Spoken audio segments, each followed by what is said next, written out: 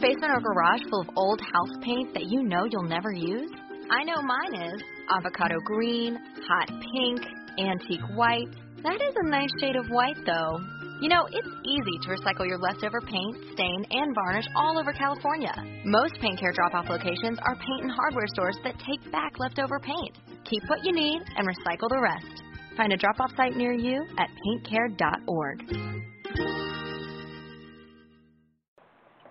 Blog Talk Radio.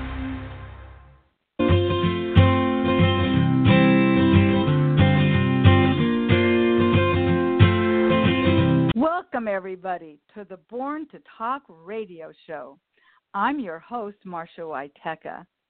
For me, conversations plus connections equals community. I call them my 3 C's. What does community mean to you? To me, it means anything from where you live to what you enjoy and share with others. And I've always been curious about people, asking someone a very simple question: what's your story? And that results in the focus of my show each week. Everyone has a story, and I'm here each week to share those stories with you. Today, my guest is Norma T. Hollis. Welcome to the show, Norma. Thank you, Marcia. What a joy to be with you today. Thanks for having me. Oh, I'm delighted, and I want our listeners to know a little bit about you. You are one of America's leading experts on authenticity. For the past 12 years, you've been helping hundreds of speakers find their authentic voices and transform their speaking careers into speaking empires. You've coached celebrities, executives, politicians, and entrepreneurs searching for a deeper connection with themselves and their mission. Authenticity is the key to finding your life's purpose and communicating with extraordinary power. And boy, oh boy, that is really exciting to me, Norma. I'm so interested to hear your story. And I'd like you to just, when we start right now, I'd like you to just sort of share with our guests a little bit about yourself, where you grew up, a little bit about your background. Well, thank you, Marcia. I'm happy to do that. I am originally from Detroit, Michigan, the Motor City, and I grew up in the Motown age. So I had a great time with music and dancing and all the wonderful things of that very interesting time of life. When I was 28, I realized I had done everything that my parents had said do. My father was a dentist, my mother was a school teacher, and their advice to me was be a teacher, because then if your husband leaves you, you have a job. Well, that an assumption, made a lot of assumptions that weren't exactly true for me. But I took their advice and became a teacher. I taught for 30 days, and I hated it. I knew I did not want to do that for a career. I had gotten married, and we had the nice house and the cars and good jobs and all that, and I was miserable. And I did not have a clue of what to do with myself or my life, because at 28, to be miserable and confused and not know who I was, because I was raised to be my parents' view of who I was supposed to be. So that's when I started on this quest to understand myself, to really learn who am I. And I developed, I dissected myself. I've since learned that I have, one of my gifts is a logical mathematical gift. And what that means is I have the ability to see the big picture and to analyze things and find the patterns in things and figure out solutions to problems. And so the problem of understanding myself was then to dissect myself, to understand myself, and that took me, about 30 years. And when I finished that, and I had my bureau at that time, I traveled around the country to test, to see if what I found out about myself was true of other people. By this time, I had written 9 books on this whole process that I had developed, and created a whole bunch of stuff from what I'd learned by being in the speaking industry and learning the business. And then I learned that how I dissected myself was really the same that other people could see themselves. And it gave them a brand new view of themselves that seemed to start answering questions that they had forgotten that they were asking, because they couldn't find solutions after decades of seeking. and it was helping people get more direction and more calm, and it was just interesting, the things that people were telling me about it. And so then I just continued to develop that, and that's what's become the foundation of the work that I do, which I roll into a big ball and call the authenticity movement. And it's actually the global authenticity movement with an intent to help people step into their authentic self, find, live, and share their authentic voice, and be the person that they were born to be. So that's what I've been striving to. And it's been a challenge. And so they say you teach what you seek to learn. So I've been seeking to learn that, and in learning that, I'm teaching other people the same thing. That's a powerful thing you just said. You teach. Well, thank you. Say that one more. I mean, seriously, say that message one more time. You seek what you intend to. Say it again in your words, because I didn't write it down, and I was. Yeah, you teach what you seek to learn. You teach what you seek to learn. So when you're teaching something, you learn more about it, because as you're teaching, you're researching. You're not just, if the thoughts are not your original thoughts, then you're at least researching what other people said. So either way, you're learning. Yeah. You bet. Have you always loved researching? Is that just that logical, mathematical solution side of you? Is researching something you've always loved? Well, I've come to learn that, and what I teach a lot of is that who you are in life has a lot to do with your gifts and talents. So, and what you're talking now, you're asking me questions in the reverse, and which means therefore that I can answer them because I've already studied this stuff. So to answer your question, yes, part of it comes because I have a logical mathematical gift, which is the curiosity to want to figure out the patterns and what have you.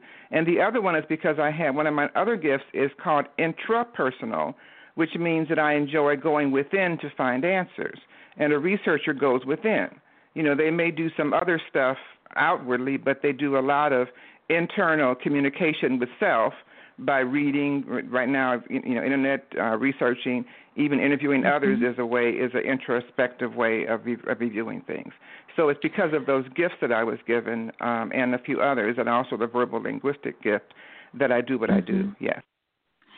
It's real interesting when you talk about finding your gifts. I remember it was probably more than 30 years ago. There was a psychologist on a local KABC radio by the name of David Viscott.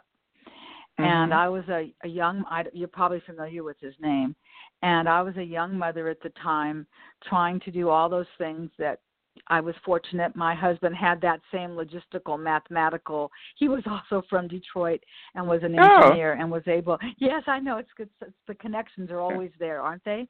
Yes, yes, they are. So they really are. And so after he graduated from the University of Detroit, he got a job at Hughes Aircraft, which then became Raytheon, and that's where he worked his entire career. And he was one of those men you've just described. And I remember listening to David Viscott on the radio, and one of the things that he said that has always stayed with me is that you need to understand your purpose and what your gift is, because once you understand those two things and you know that you have it, then you can explore it. And that's kind of what you were just saying. And some people don't take the time to smell the roses and to wonder about what their purpose is. And my radio show, which is well into its third year now, Born to Talk, that is who I am. That's who I've always been. I'm more confident today than I was, but talking and exploring and discovering and conversing with others, it just fills my tank. And I can be anywhere in the world and start that conversation with someone. So I know that that's a little bit about me. I want to congratulate you. I didn't realize you'd written so many books, but I am familiar that you just released a book this past June called Blueprint for Engagement. It's all about, shall we? Yes. Well, that book is really about how leaders can get their teams more engaged, and they do that by being authentic leaders. So it's taking this 30 years of research that I did on what it means to be authentic, helping people recognize their authenticity, and then how to apply it in their lives. And I include chapters from 3 people who I've trained in my program. 2 of them are in the medical field. One is a naturopathic physician, and he discusses how he uses authenticity with his patients and how that's made a difference in their lives. One is a nurse, a retired nurse now, and she has actually trained nurses from a military hospital on these concepts, as well as nurses in the hospital where, leaders in the nursing industry in the military field. And also one chapter is by a former vice president of human resources at Target stores who has trained in the program and coaches some people. So, yes, the book is actually just out less than a few weeks ago. In fact, it came out when I was still in China. I hadn't even got my copies yet. But, yes, It is out. I'm excited because it kind of brings everything that I've written before about authenticity, the process that I use, the assessment that I have, the grid that explains it all, and shows people more about it, how to use it, and some case studies of people who have been successful with it. I think what would be really helpful, it would be helpful to me and I believe to the listeners, let's please define what authenticity means. Well, there's the standard dictionary definitions, which essentially means sincerity, honesty, being trustworthy, being genuine, all of those great qualities that we look at. I add to that 2 things because my take on authenticity is from a human dignity perspective and the standpoint of self-awareness. So I add to that a focus on the common good. So you're seeking to do good not just for yourself in a selfish way, because you can be very authentic and be very selfish at the same time. You think of someone like Bernie Madoff. For all we know, he was very authentic in his desire to scam billions of dollars out of people. And that's not the kind of authenticity I'm talking about. I'm talking about we're using it for the common good. And the second thing that I add to my definition is a focus on your natural gifts and talents. The work that I do is helping people step into their authenticity by way of understanding their natural gifts and talents, the things, the solidness that they were born with, the stuff that besides their blood and the stuff that flows with the organs that live within their body, there's a lot of other stuff that you can't put your finger on that's more intangible that you were born with that makes you authentic. And when you understand what those are and you maximize those, then you really step into your authentic self. So those are the things that I add to the definition of authenticity. I love that. I do. I think I don't know how many people are taking notes. The nice thing about doing a podcast is you can start and stop it. And right. I'm taking notes. I am taking notes as you're speaking. How is engagement? Because I know that's a term that's a part of your book, The Blueprint for Engagement. How is engagement related to authenticity? Well, the research says that in corporate America, that up to 80% of employees are not engaged in the workplace. Wow. And the similar... May I interrupt you? Did that surprise you? Go right ahead. I got your attention. Go ahead. Yes, you did. Well, and if we were sitting looking at one another, which unfortunately we are not, but we will, I could probably just put my hand up and say, wait, I got to ask a question here. So excuse me if I interrupt at times. Were you surprised 80% of the people were not? Did that shock you, or did that? Absolutely, and I think it's 70% United States and 81% internationally, or something, but it's up to 80%. So fair, and it's not just worldwide. And that speaks to me that the system, something's not right with the system if only 20% of people really want to come to work. So when you talk about accidents at work, when you talk about absenteeism at work, when you talk about things about conflict and teams not working well together, a great deal of it is because people only come for the paycheck. And there really needs to be more reasons to come to work than just getting the paycheck. And that's where authenticity. Look at the news. Look at the news. Well, I haven't heard it for 2 months. I'm enjoying that piece, and I'm going to kind of stay with that. Norma, I'm going to tell you, when I speak with my friends, that often comes up in our conversations as well because of workplace violence.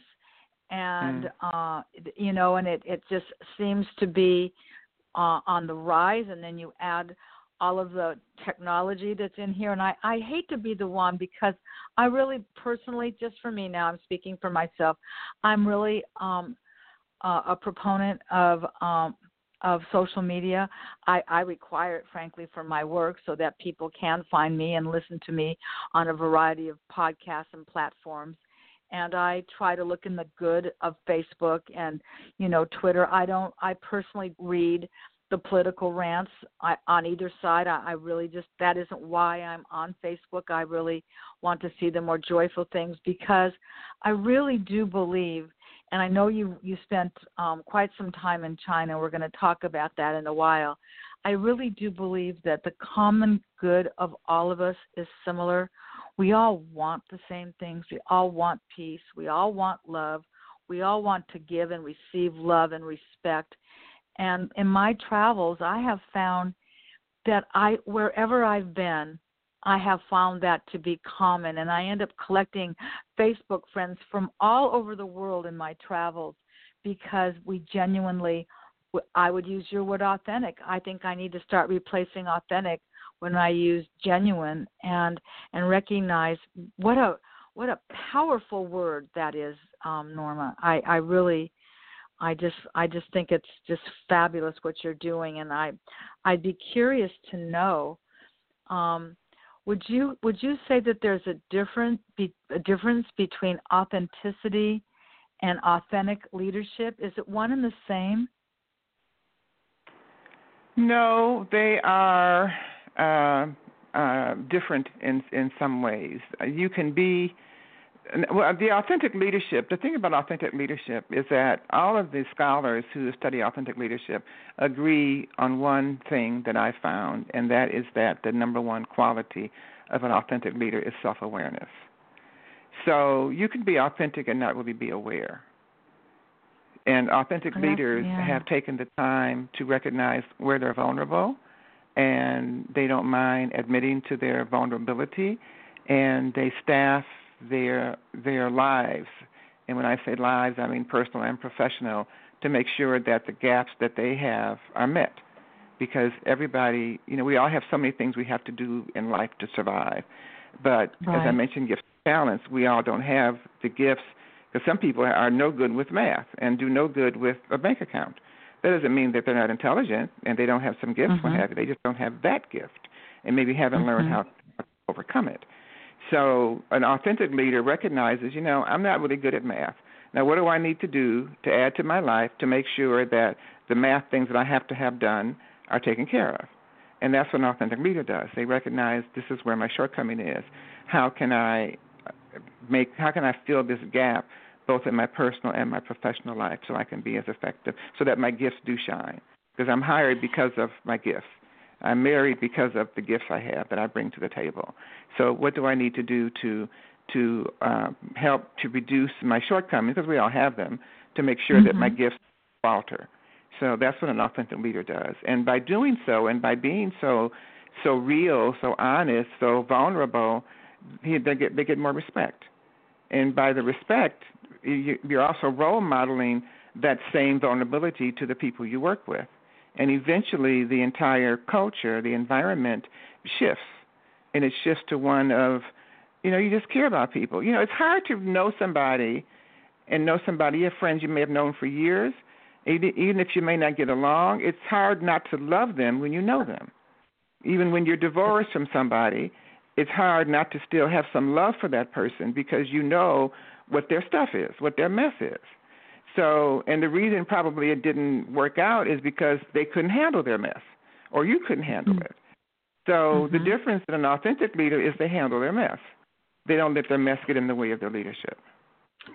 Your description made me immediately think of somebody that we've all come to know about. I mean, it almost sounds like you spoke to him directly, and that's Mark Zuckerberg.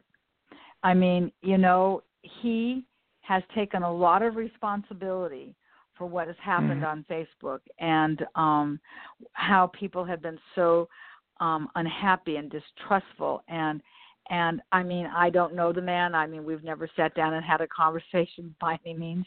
But I think that what he did was almost the roadmap that you just described. You know, this has happened. I'm not happy about it. It doesn't represent my values, and I am authentic. And if this didn't go right, then I need to find a way to make it be right. And I couldn't help but think about him and he's so young, as a young leader today. You know, I'm sure that, do you have some examples that you could throw in there that you would say would be that kind of self-aware leader? Who do you respect and admire in that arena? Well, that's interesting. I haven't looked at it in that way, you know, quite as much. And as I get older, and particularly being in China for a little while, it gives me a different. I come back with my values a little shifted, and so where others I may have thought were authentic in the past, as more is revealed to me, I don't know so much that is true. So I'm going to pass on that question, because I'm still in investigating mode on that. That's very interesting. But I do think that what you said is really important. And, you know, we don't all have to be a CEO or CFO or a COO to be a leader. You know, I was a Girl Scout leader. Do you know what I mean? I was a leader in my community, in the PTA. And I don't think it really matters where you are taking a form of leadership. I think the mindset and behavior of being authentic and being self-aware. If you're really not good in math and you're in a bowling league, then let somebody else keep score. Do you know? Right. You know, understand where your weaknesses are, and bring your strengths that carry you to a. I'm finding that, Norma, today you and I are both Toastmasters. We've learned a lot of things about speaking and challenges and speaking off just, you know, extemporaneously like we do in Table Topics and some of the things we do in Toastmasters. And it's really interesting to sort of know yourself, and that self-awareness component, I can really see why that's important, because you know what? For many people that are listening today, regardless of their age, perhaps they've never asked themselves that question.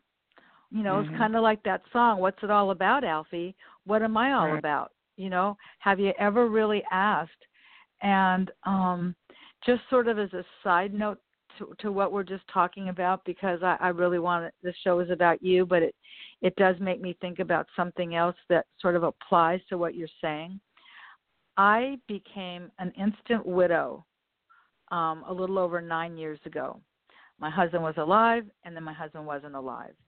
And he died in a public place, and it was pretty unexpected and shocking.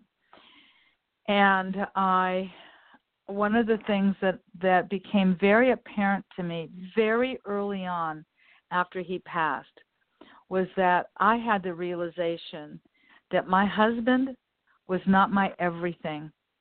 I was a Mrs., but I was also Marcia. And I tell people this when I have the opportunity, that if you have your spouse be your everything and your spouse dies, then what are you left with? Right. You're left with nothing, and you don't even know who you are. And I think that's part of the other message that you're talking about here, is being self-aware in so many ways, recognizing your strengths and your weaknesses. I just think that that's such an important, integral part of understanding yourself, so that you understand how you face disappointment, you understand how you face joy, and how the people around you do the same thing. And that sort of leads me to my next question with you, and that is, the book just prior to the engagement book is a 10-step book, and you've written a book that's called The 10 Steps to Authenticity. And now I'd like to hear about that book, if you wouldn't mind. Well, before I go to that, I want to say a couple other things first. Sure. And I, too, lost my husband quickly. He was murdered 3 years ago. And, yes, that was so I understand the tragedy. And because of the tragic way in which it happened, it was also very public and on the news and just, very, very public. Oh, and things of that nature sorry. do take a while to heal from. What I will say that helped me a great deal is the fact that I have my authenticity process, and it allowed me to find my strengths and deal with my gaps and fill them in such a way that I didn't have to suffer too much from the tragedy that occurred. So the authenticity helps, and you also asked the question about who I admire, and I want to answer that. I told you I wanted to pass on that in terms of saying someone that may be known by everybody, and who I admire really are the people who've made the decision to be authentic.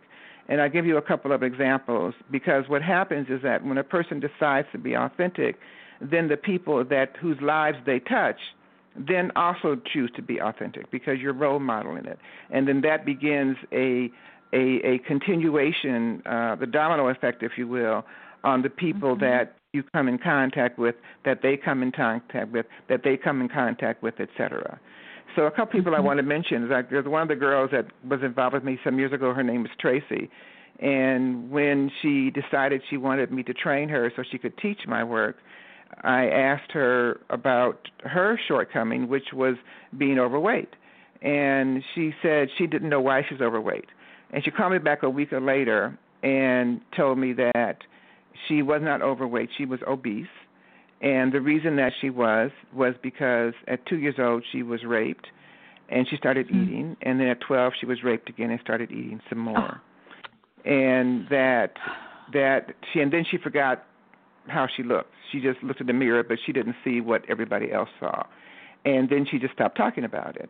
But then she decided, what I asked her to do is, how can she be more authentic in the area of her net wellness?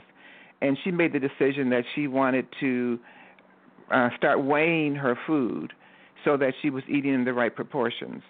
And what happened is that in 11 months she had released 100 pounds. And oh, my goodness.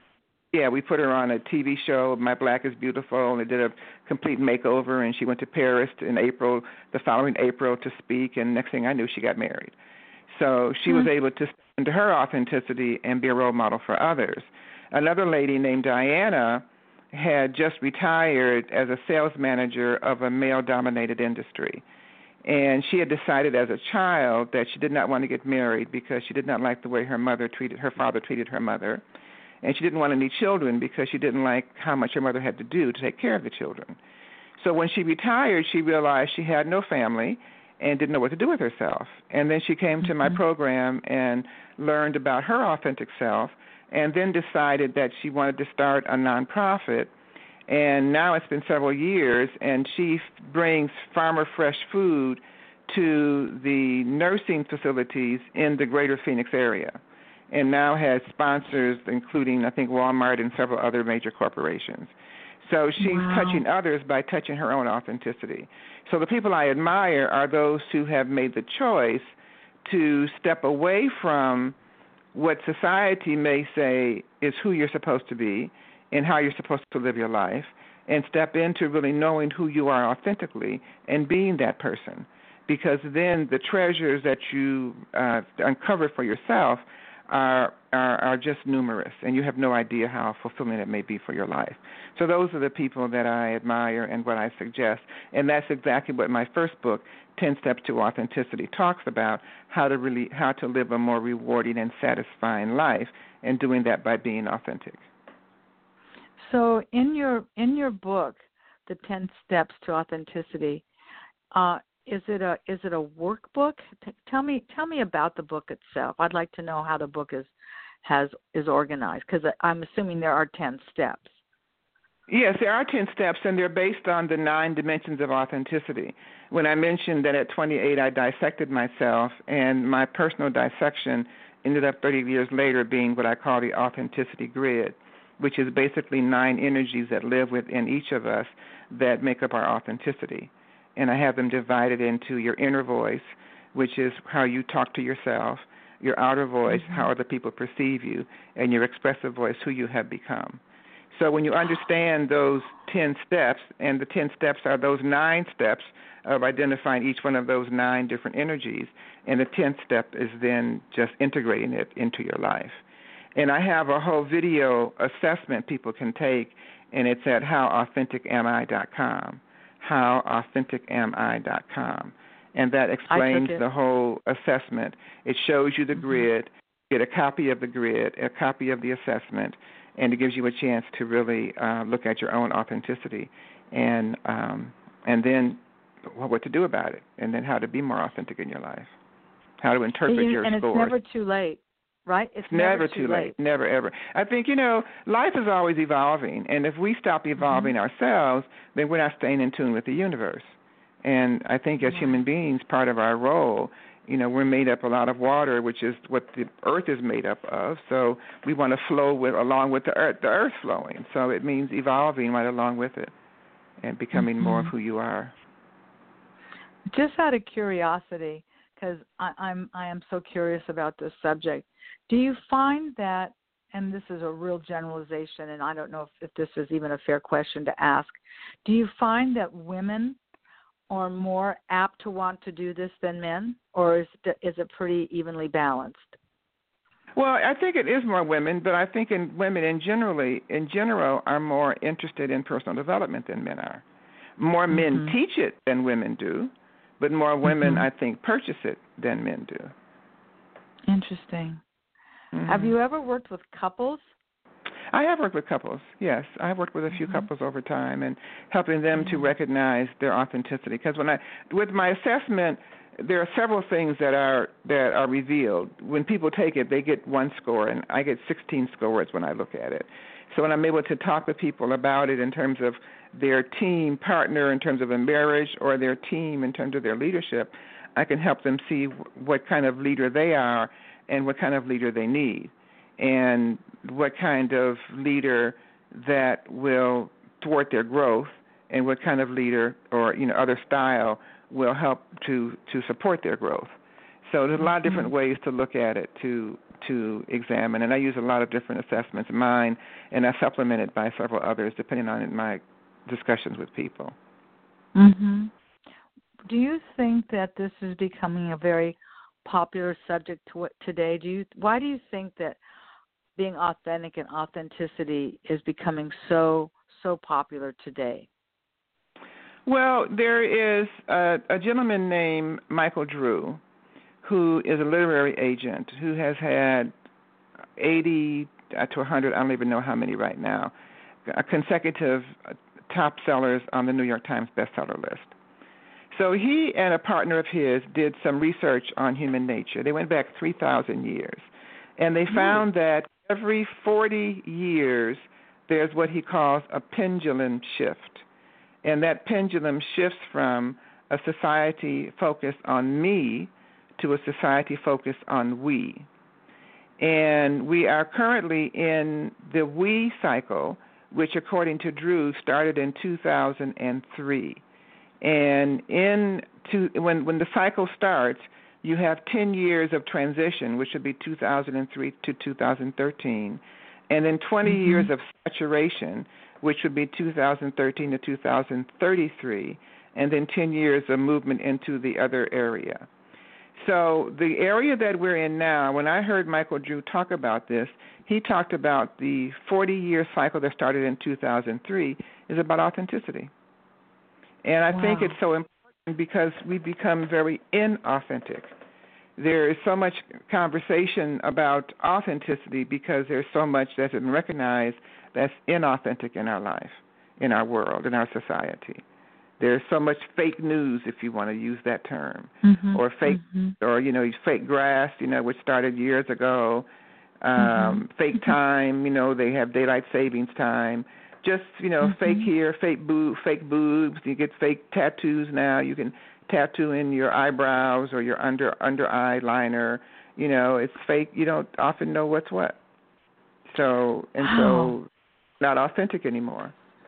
And this is how it's showing up.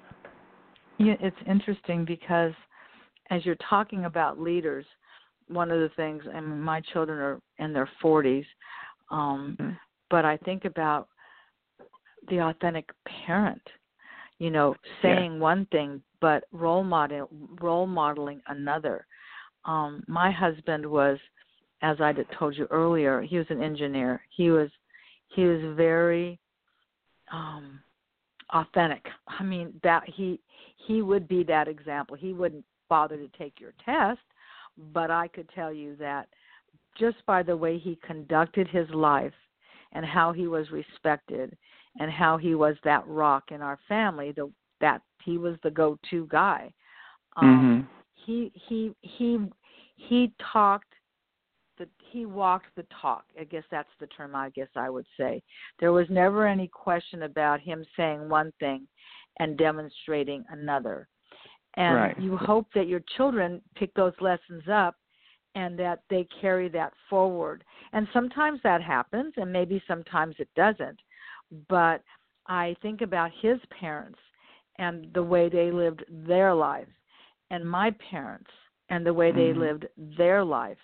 And even though we were not of the same religion, and my parents were not college educated, his parents were not college educated. They worked in in the auto industry like so many did days. That's how that's where you worked. And I think one of the successes of our marriage was that he was totally dependable. He is who he was. And he lived by it is what it is. So he didn't really waver too much from that. So once I understood that about him, that's authentically who he is and was, he is never going to say that's such a pretty sweater. He's never going to say that. He's also never going to say, you're not going to wear that, are you? He would never have said that either. He was not a judgmental man, nor was his mother, nor was his father. And as I'm reflecting on so much of what you're saying to my personal life, and perhaps others are doing the same, because I think right now we're living in such an interesting time. I loved what you said about the research, and that was Michael. Was it Drew, like Drew? Is that the last name? Yes. Yeah. Okay.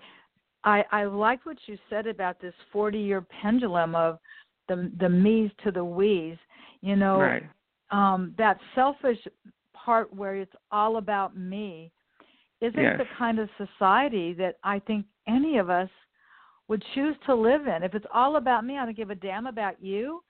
I don't want to live in a world like that. Yeah.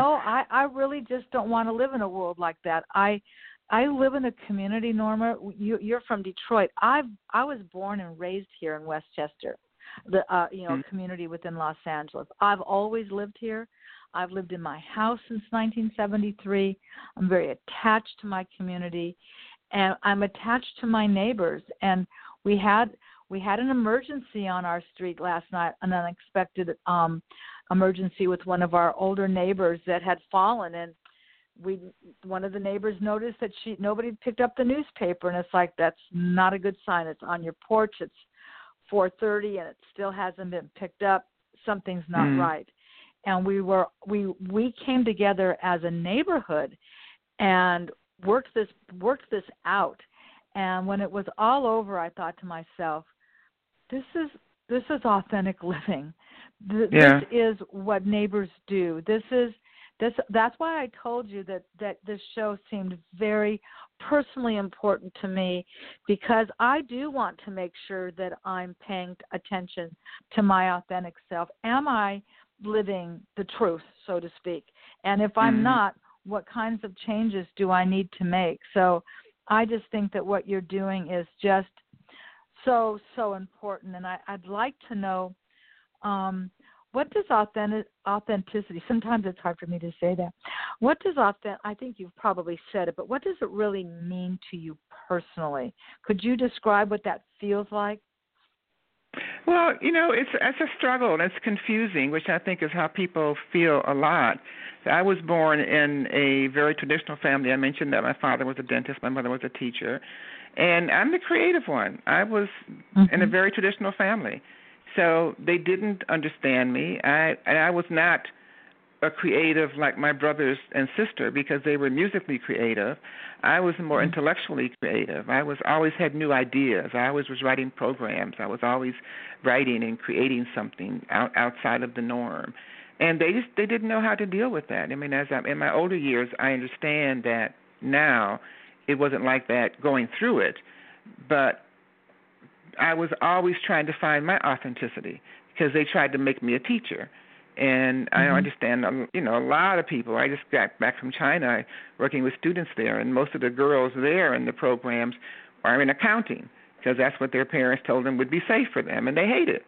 And so it's the same kind of thing. And I have other people that have told me their parents told them to be nurses or doctors or lawyers, but these are all supposedly safe jobs, but they're also very stressful, and they're nothing like the fantasy that we might think they are. They're a bunch of people working together that don't get along, working in a system that doesn't work. So it's the same thing no matter where you go, pretty much. So you may as well do something that is aligned with who you are and what your gifts and talents are. So I mentioned that you teach what it is you are to learn, because sometimes when you have multiple gifts, which I'm blessed to have the gift, as I mentioned, of logical mathematical, and I also mentioned intrapersonal, and I mentioned verbal, and there's one other which is called existential, which means having a deeper understanding of the world. And so with those particular complement of gifts, first of all, each of the four of those are kind of high. So which one do you like most? Well, what day is it? Someday I like this, and someday I like that one, the other one. And people that only have one, they have one path. So if your top gift is music and that's your primary, you might say, oh, everybody else has all these other gifts. But yeah, they're very confused. But if you just have one major gift, then you know what direction to go into in your life. So just go do it and make it easy. But when you're trying to be authentic, when you seek to be authentic and you have multiple gifts, it's hard to find where your authentic core is among the gifts that you have, and especially when you add your values and a whole bunch of other pieces that I assess people on and assess myself on. So, my quest has been to learn my own authenticity, and it's still unfolding. As a matter of fact, my trip to China for the last 2 months, I just got back about a week ago, was very revealing. I went there to help transform the students, help them find their selves, and I left having a better knowledge of myself and stepping more into my authenticity. So, I mentioned I'm a child of the 60s, so I have some age on me. So I'm still evolving, and I will probably continue to evolve until the last day that I have my breath, and I'll probably be trying to evolve then while I'm talking or go on the way out of here. I don't know. But evolution is authenticity's evolution, because you can take my assessment 2 days in a row and have different scores. One of the girls that's been with me for about 20 years on this journey, she says when she takes my assessment now, her scores get lower rather than higher. People would think, intuitively your score is supposed to get higher as you go down the road. But she says, no, they get lower because I become more authentic with myself, and I'm more honest with my answer. That, instead of saying the answer I think I'm supposed to say. That's very interesting. Exactly, yeah. Let's talk about that authenticity assessment that you have online, because frankly, yes. I did take it, and I got my scores back, and I thought, it was interesting. I did just take it, so I haven't delved into it any deeper. But so perhaps right now what you could do, as since we're talking about this assessment, could you tell our listeners how they would go about finding that assessment and how they would take it themselves, because it's free? How would they find that? They can go to authenticityassessment.com.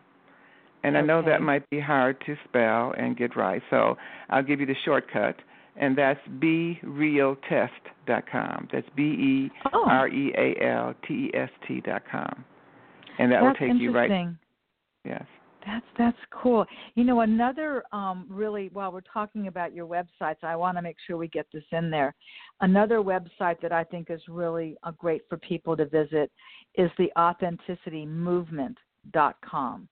I think that's another place that people can visit, and I want to make sure that people are able to do that. So if you're listening on this as a podcast and you want to pause it and write it down, authenticity.com if you wanted to. You can also get to that at normahollis.com, which again is easier to spell.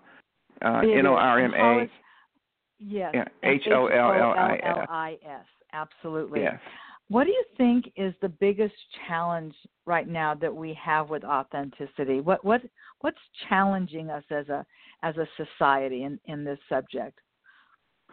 Well, recognizing how important it is. People don't, they think that, again, coming back from China where the values are so different, we don't realize being here in America how much our values are influenced by greed.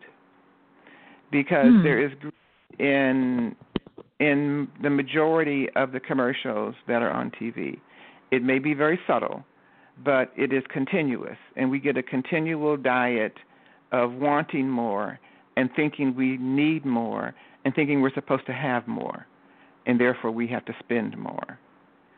And even when you recognize this perspective, it's still hard to change because it becomes ingrained in who you become. And so in China, it was totally different. The come from is not how much more can I get, how much more can I buy, what can I get from you, how can I get you to put some of your money in my pocket, which is what we sometimes subconsciously are thinking without even knowing we're thinking that I come from, and we don't even realize. So that's a big, big difference that as I'm stepping into my authenticity to another level, being in China helped me to see that and to remove some of the onions that had become layers over me on that edge of greed that I've been trying to get rid of and really couldn't quite get rid of like I wanted to. And I forgot what your question was, but that was part of the answer. I don't know if I answered. No. I think you did answer it. My question had to do with the challenge of it all, and how and the willingness as a society to even challenge is want making to the decision. engage in the subject. Right, because it's a sacrifice to be authentic, because you're giving up on some of the values that have been so ingrained in you through the commercials you've been watching since you were a child, and to the ones you watch now, to the billboards you drive by, to the people you talk to in the office, and they talk about their new cars or their new this or their new that. And there's constantly the competitiveness, subtle though it may be, it's still a natural competitiveness that is always in front of us. And we respond to it in one way or another. So that's the challenge, to let go of that and let being be more important than having. I don't know if you're a sports fan, but even if you're not, something pretty dramatic happened here in Los Angeles sports yesterday. I heard about it. I am loving it. Oh, my goodness.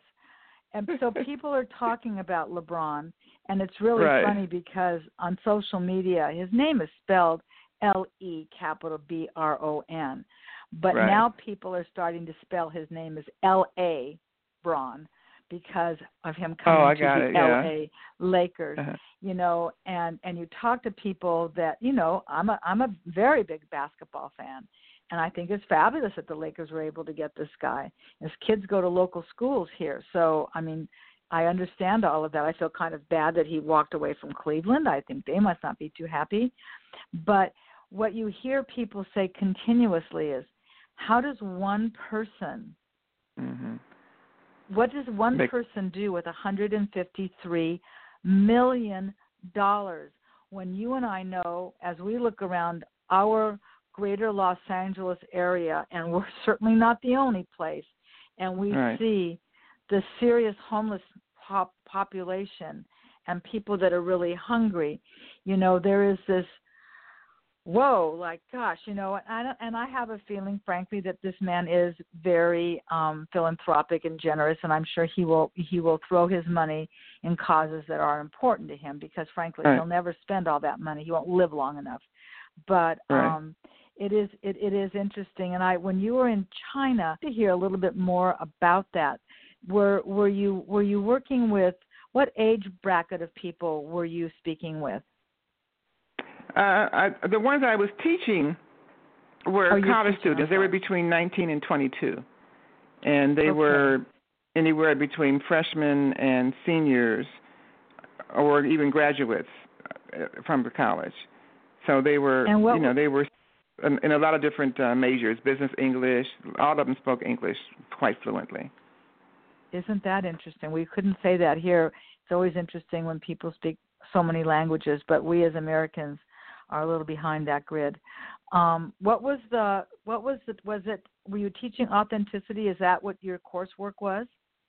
Yes, I was teaching them my entire authenticity system. And in my system, when I teach, I'm training people now to begin to train others. And in that particular program, I teach them also speaking. So what I had my students do, and I was very fortunate, I had a very small class of only 6 students. It was really, we could get very deep. And I spent about 10 hours with them a week, so it was really very, very wonderful. But what I had them do is I had them speak to their peers. So we do what we call once a week an open forum where we have maybe 100 people in attendance. And normally the 2 visiting professors or visiting facilitators, myself and another girl, we take 2 of those Wednesdays and do our program. Well, I took my second position, which was the last Wednesday of the month I was there. And rather than me speak to the 100 Chinese students there, I had my students speak to them. So I introduced it, and then I had them introduce each of the 9 dimensions of authenticity and tell their personal story about how knowing about this dimension has improved their authenticity in their life and how it impacts them as a member of this World Academy for the Future of Women and or as a leader and or as a college student. So that way the audience got far more out of it by hearing their peers tell these stories and hearing someone 2 or 3 times their age tell these stories. And so that was a great accomplishment for me, because what I learned from that, too, is that how I'm teaching it a lot more effectively. And before I taught it over a year period, and now I did it over 4 weeks. And now I know I can do it even a shorter period than that. So that really gave me the knowledge of what I need. And so I'm looking at other ways to do it. And I'm also just ecstatic about how delighted these students were to get this information. So what they have 2 classes. They have a first-year group and a second-year group. And I was teaching the last class of the school year of the second-year group. And yet I had a half a dozen students from the first-year group say, I want to learn from you, teacher. And so I scheduled a class just for them. And half of the class attended, and they were just ecstatic. So I'm ecstatic to recognize how valuable my program and my information is for students of that age, because then I was able also to give a number of them one-on-one coaching to put several elements together and give them clarity in a very short period of time. This is where your future lies. These are the options that you can see where your future, what you can do. And I help them look at that from a standpoint of what their gifts and talents are, not the jobs that are available now.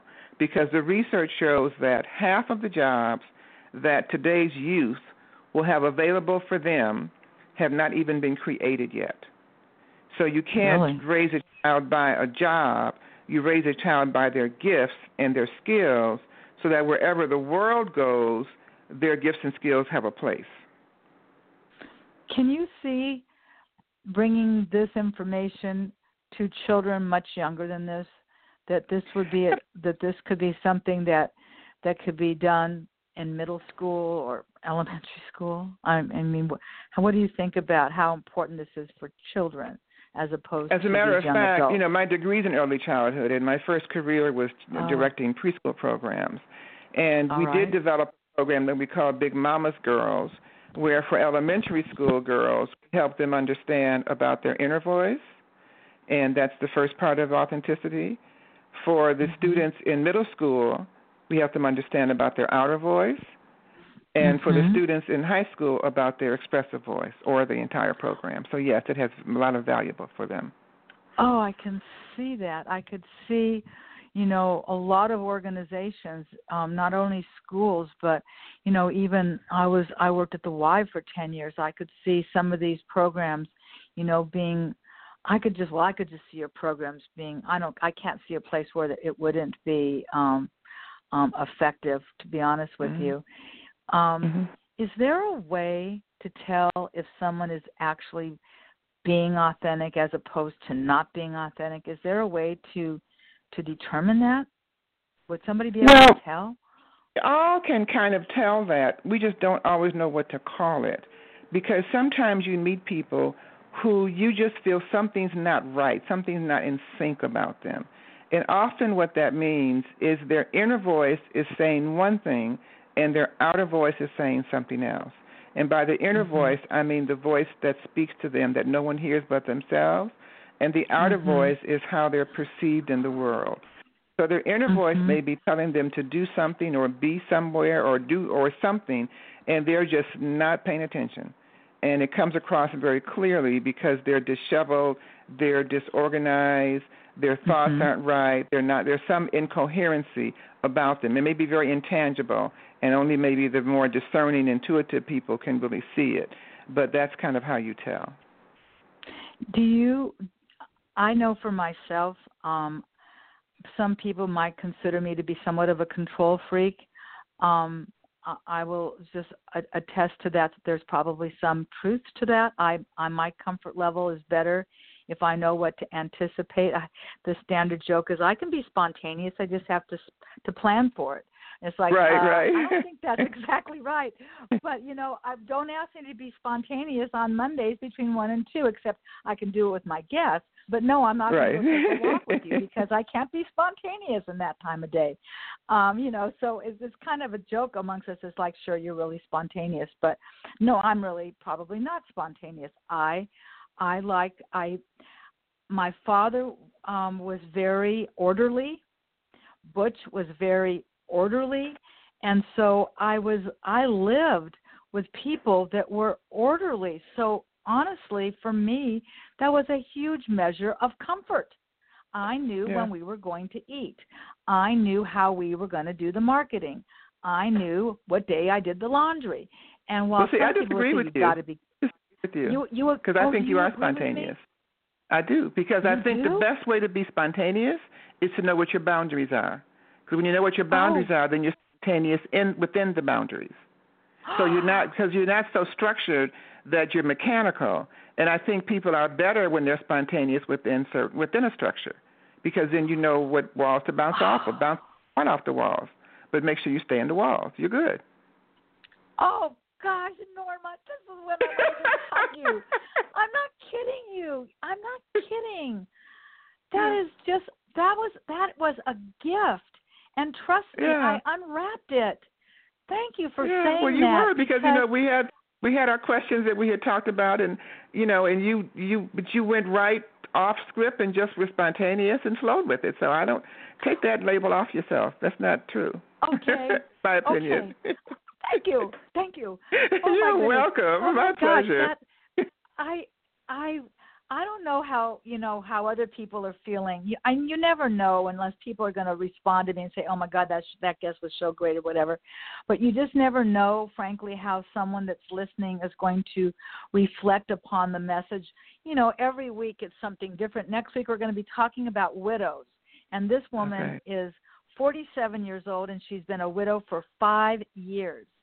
And that's going to be the focus of that show. And the following week, it's going to be about Guide Dogs of America. I have a vast variety of guests telling incredible stories. But if I walk away going, oh, that was all right, if I don't get something out of it for myself, if I don't walk away feeling inspired, entertained, motivated, whatever those terms are that people use when they are listening, when they're sitting in LA traffic and they just want to put a podcast on, you know, I have the pleasure of bringing guests every week to share their stories, and that's what's so cool. So in the few minutes that's remaining, I do want to know, what's up next for you? You got another book in the works, or are you going to give yourself a break from writing right now? Well, I am. I've been writing for years, and so, my inner voice is telling me now get your writings out in the world. So actually, I put together my wonderful plan, and being in China has helped me to do this, take a break from the writing for a while. I'm going to be, first of all, certifying some people to deliver my programs. I'm looking for people all across the world. And then I'm going to be training those this year, and then taking those trainers across the United States to train other people in other states, and then through some consulates and other connections, taking it internationally. So my goal in the next 10 years is to have my authenticity program in multiple universities across the United States, and for people who are in transition in their life, so that they can make their transitions with informed information based on who they are, not what their fantasy perceived storybook idea is of something, but based on what they bring to the world, what they've been through so far, what their values are, what their gifts and talents are, what their authenticity is, and how they can best serve their purpose moving forward.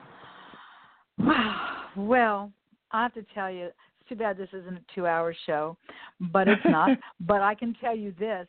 Oftentimes I have guests return.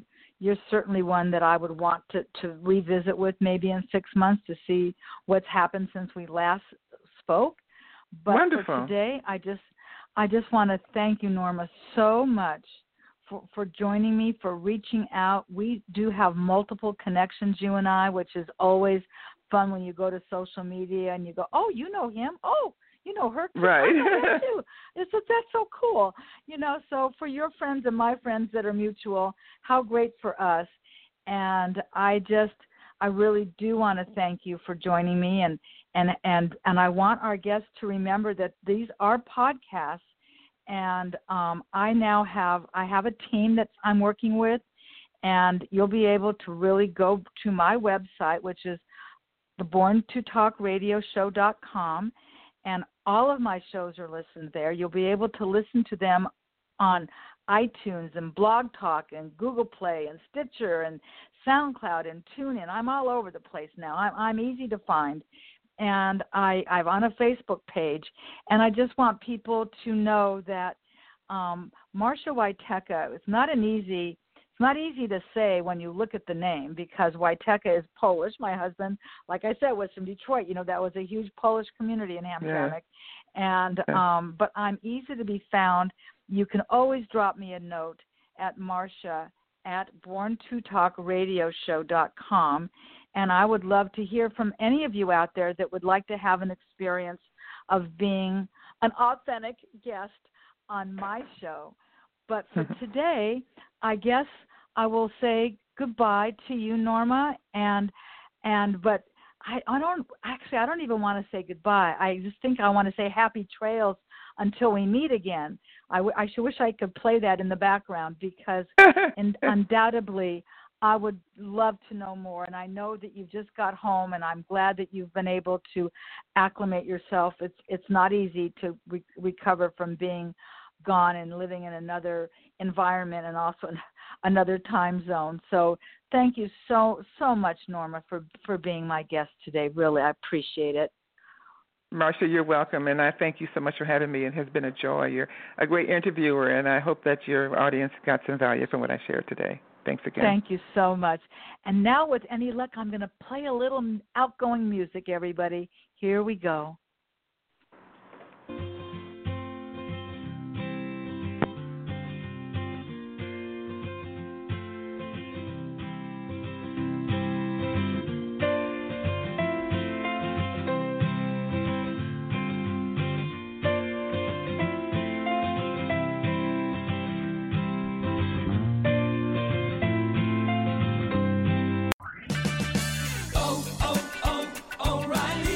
Stop by any of the 133 Los Angeles area O'Reilly Auto Parts stores, where you'll find everyday low prices on the parts you need to keep your vehicle at its best. Our guaranteed low prices ensure you're always getting our best deal. In fact, we'll match any auto parts store's price on any like item. O'Reilly Auto Parts. Better parts, better prices every day.